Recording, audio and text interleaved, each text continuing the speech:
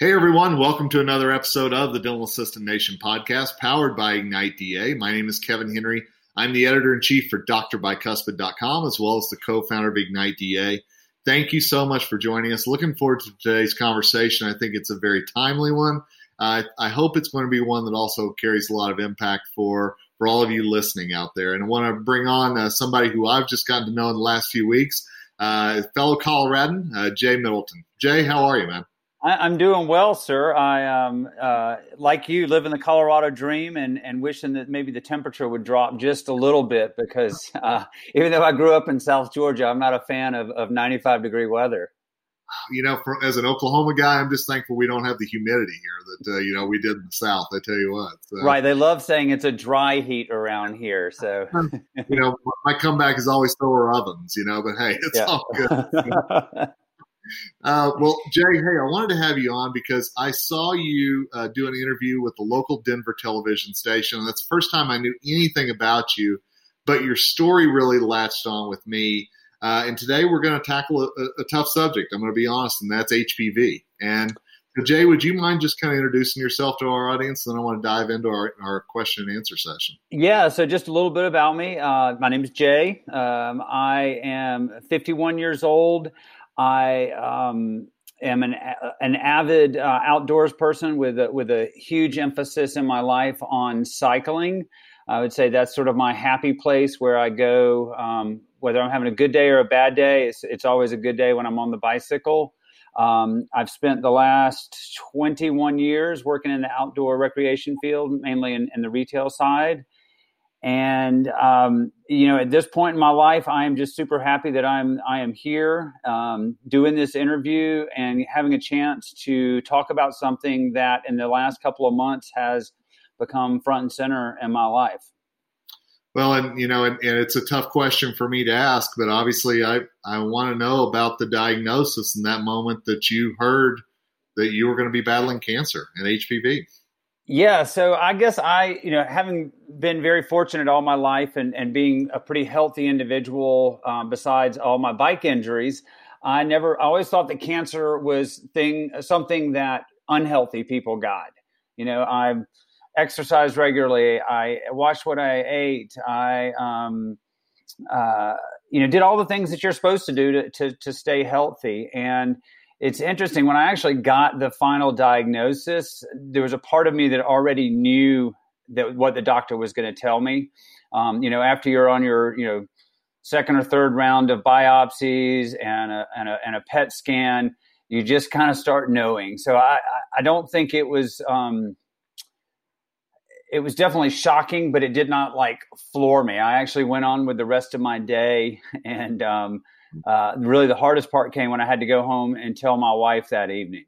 Yeah, I cannot imagine. And it was something that you kind of discovered because you found the lump on your neck. Isn't that correct? Yeah. So the lump actually went all the way back to late 2018. It showed up, or the first time I noticed it was when I was having a really bad sinus infection. And I told my doctor about it, went and saw my doctor, and he seemed to think that it was probably tied to the sinus infection. I did a round of antibiotics, knocked out the sinus infection.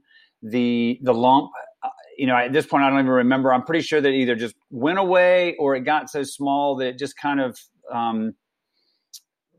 wasn't in my thoughts anymore. And my doctor did say, we'll keep an eye on this. If it comes back or doesn't go away completely, then we'll need to take another look. And about a year later, I got another just wicked sinus infection, and the lump came back full on. I mean, it's so big that I could actually see it without having to feel up around my neck for this lump. And it again coincided. I had a doctor's appointment for a regular physical. I went in. The doctor, said, let's do a little bit more digging, so to speak.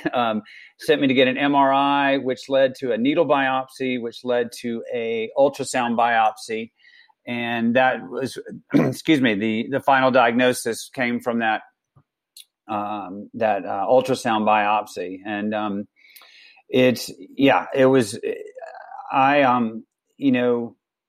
my doctor, my regular practitioner, I've been seeing for 5-6 years, ever since I've lived in Colorado. I can't there's not enough gratitude in the world for knowing that he had the foresight to just say, hey, let's just follow up on this. It wasn't any like sort of big panic. But I mean, I was probably had been living with that some sort of cancer in my neck for at least a good year or so before that. But it wasn't until this large lump showed up that it really became a concern. And I've got to ask, because I know a lot of our dental audience is listening right now and wondering, was it something that, did you go to the dentist during that time? Did you have any kind of a oral cancer or any kind of cancer screening if you did go to the dentist during that time? Yeah, so I do go to the dentist on a regular basis, 2 cleanings a year. And I've been seeing the same dentist as long as I've been in Colorado. So again, about 5 or 6 years. Mm-hmm. And they always do a screening on the inside of my mouth, just looking for sores, asking about general health. Am I having any bleeding? Have I had any past sores that I have concerns about?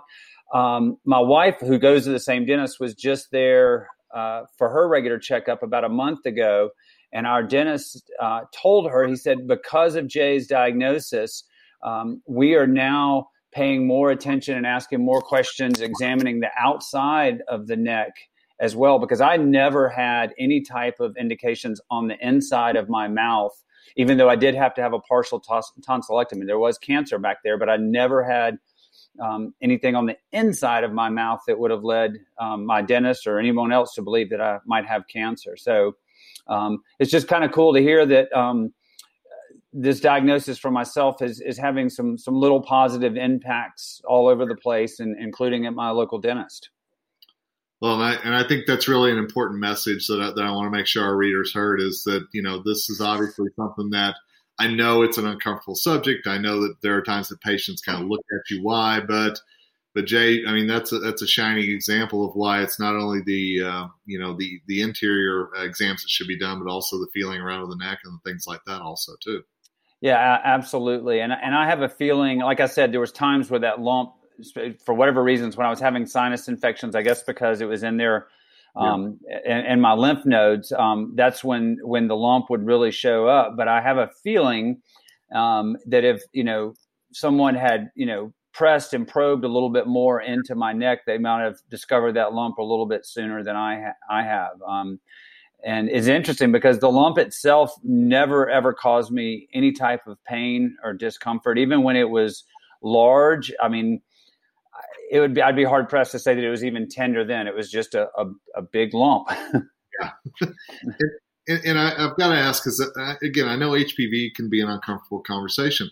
Is that one that you ever heard at your doctor, at your dentist, anywhere like that? I knew about HPV just because I'd seen articles about, I guess, several years ago when they had released a vaccine. And at the time, I thought that HPV and the vaccine was really just for young girls to keep them from getting cervical cancer. And in the last couple of months, I don't think I'm an expert yet on HPV, but I probably know more than the average. Sure. Yeah, I know a lot more than the average person. And what's so interesting is that the average person, so 80 to 90% of the American population, at some point actually has the HPV or the human papillomavirus in their body. It's one of the most commonly sexually transmitted diseases. That's the main way that it's passed from person to person. There's about 100 different strains of the HPV. And most of us, our bodies just deal with it. And, we might have some minor or mild medical side effects, but it's in some cases, like for me, example, it does something to our cells that causes the cancer to start and grow. And obviously, I don't have a cervix or not female, but for whatever reason, it caused the oral and neck cancer in me. And there's about 50 to 60,000 cases of oral neck cancer every year, and a lot of those are contributed to HPV. And one thing that I've learned about you, and you mentioned the vaccine, is that you become very adamant that vaccine is something that should be taken into strong consideration by people.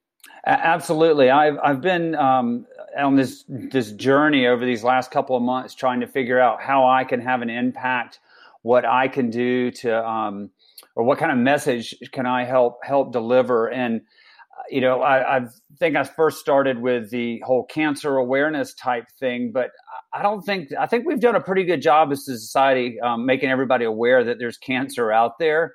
And so I've lately been trying to recraft that message around vaccinations, HPV vaccination. So if we are diligent as a society, we can pretty much eliminate cancer caused by HPV just through this vaccination. And that's male and female.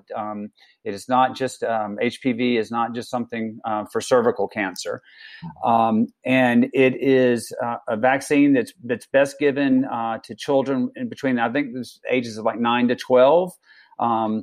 And it can be administered on up into young adulthood, so early 20s. The younger that the vaccine is given, the better and the more effective it is. So that's what I'm sort of trying to do is move my messaging around the importance of people getting this vaccine.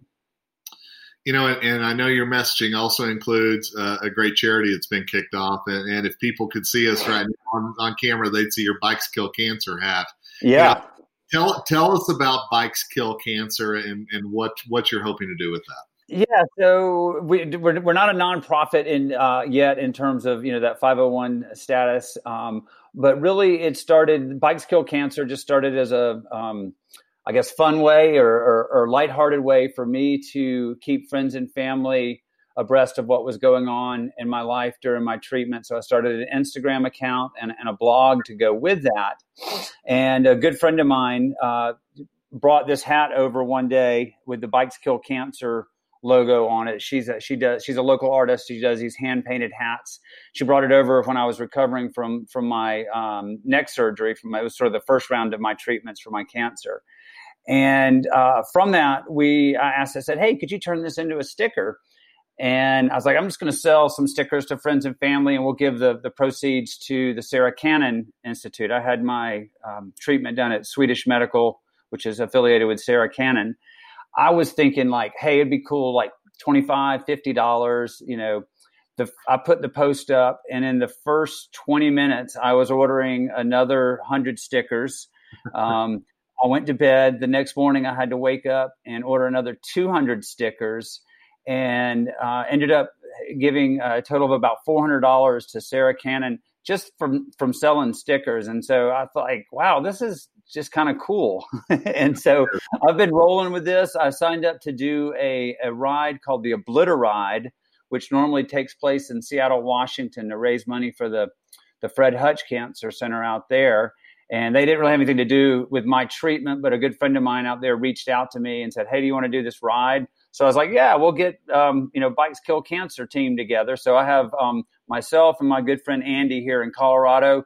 We are Bikes Kill Cancer in terms of this ride, but we've already raised over $3,000 just for this one ride. So that's awesome. Yeah. And I know you mentioned the Instagram account, and then that's one of the ways that you and I first connected was through Bikes Kill Cancer. What are some other ways that people can learn more about you, follow you? I know you mentioned you have a blog as well. Yeah, so Bikes Kill Cancer is my Instagram handle. Currently up in the bio on the Instagram account, there's a link for the fundraiser that I'm doing for the Fred Hutch Cancer Center. My blog, I am going to blank on the whole UL address, but it's basically you just Google Bikes Kill Cancer WordPress, and it'll take you right. It's the only Bikes Kill Cancer blog out there. Well, and I think you found a niche. There's no question about that. Hey, last question before I let you go. And I so appreciate you being honest, and I know that this is going to impact a lot of dentists and team members and just human beings out there. What's the one message you really want not only dentistry to hear you say, but also anybody who's listening? What's the biggest thing? Yeah, so I always I get this. I've gotten this question on a couple different interviews, and it's kind of funny because I'm not a parent.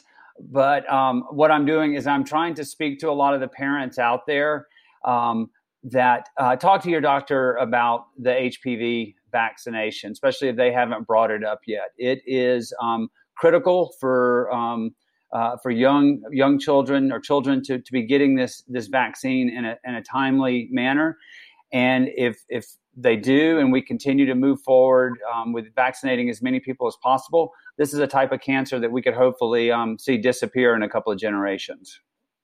Well, that'd be a good thing. And, the dentists, dental assistants, dental team members, you have a responsibility as well, obviously, talking about HPV, even though it may be an uncomfortable conversation, the oral cancer screenings that are done in the practice, so many ways that you can save lives, impact lives, and help Jay with everything that he's doing with Bikes Kill Cancer and getting the word out there. So, Jay, man, hey, I'm going to be following you on Instagram, making sure that things just keep progressing. And obviously, I know I'm sending you thoughts, prayers, good mojo, everything else I can as well, my friend.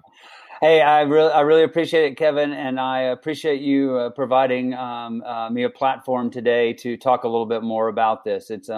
It's great when people just literally reach out to you out of the blue like you did, and are willing to help get the message out there. So thank you very much. Well, like I told you, I'm just glad you responded back instead of going, who's this creeper? But hey, thanks to all of you for listening to this episode of the Dental Assistant Nation podcast. Whether you found us through Dr. Bicuspid, Google Play, iTunes, Stitcher, where we are, we try to bring relevant information. And I'm so appreciative of people like Jay and so many other guests who come on with us to share their thoughts, their time, and their passion as well. So dental assistants, dental team members, dentists, I think you've got a calling here. I think that you've got an opportunity to help people, to make sure that we eradicate this sickness, this cancer, as quickly as we can. So with that, I'm going to leave you for today, but thank you so much for listening to this episode of the Dental Assistant Nation podcast, powered by Ignite DA, and hoping that you stay safe, you stay healthy, and you stay educated. Together we rise.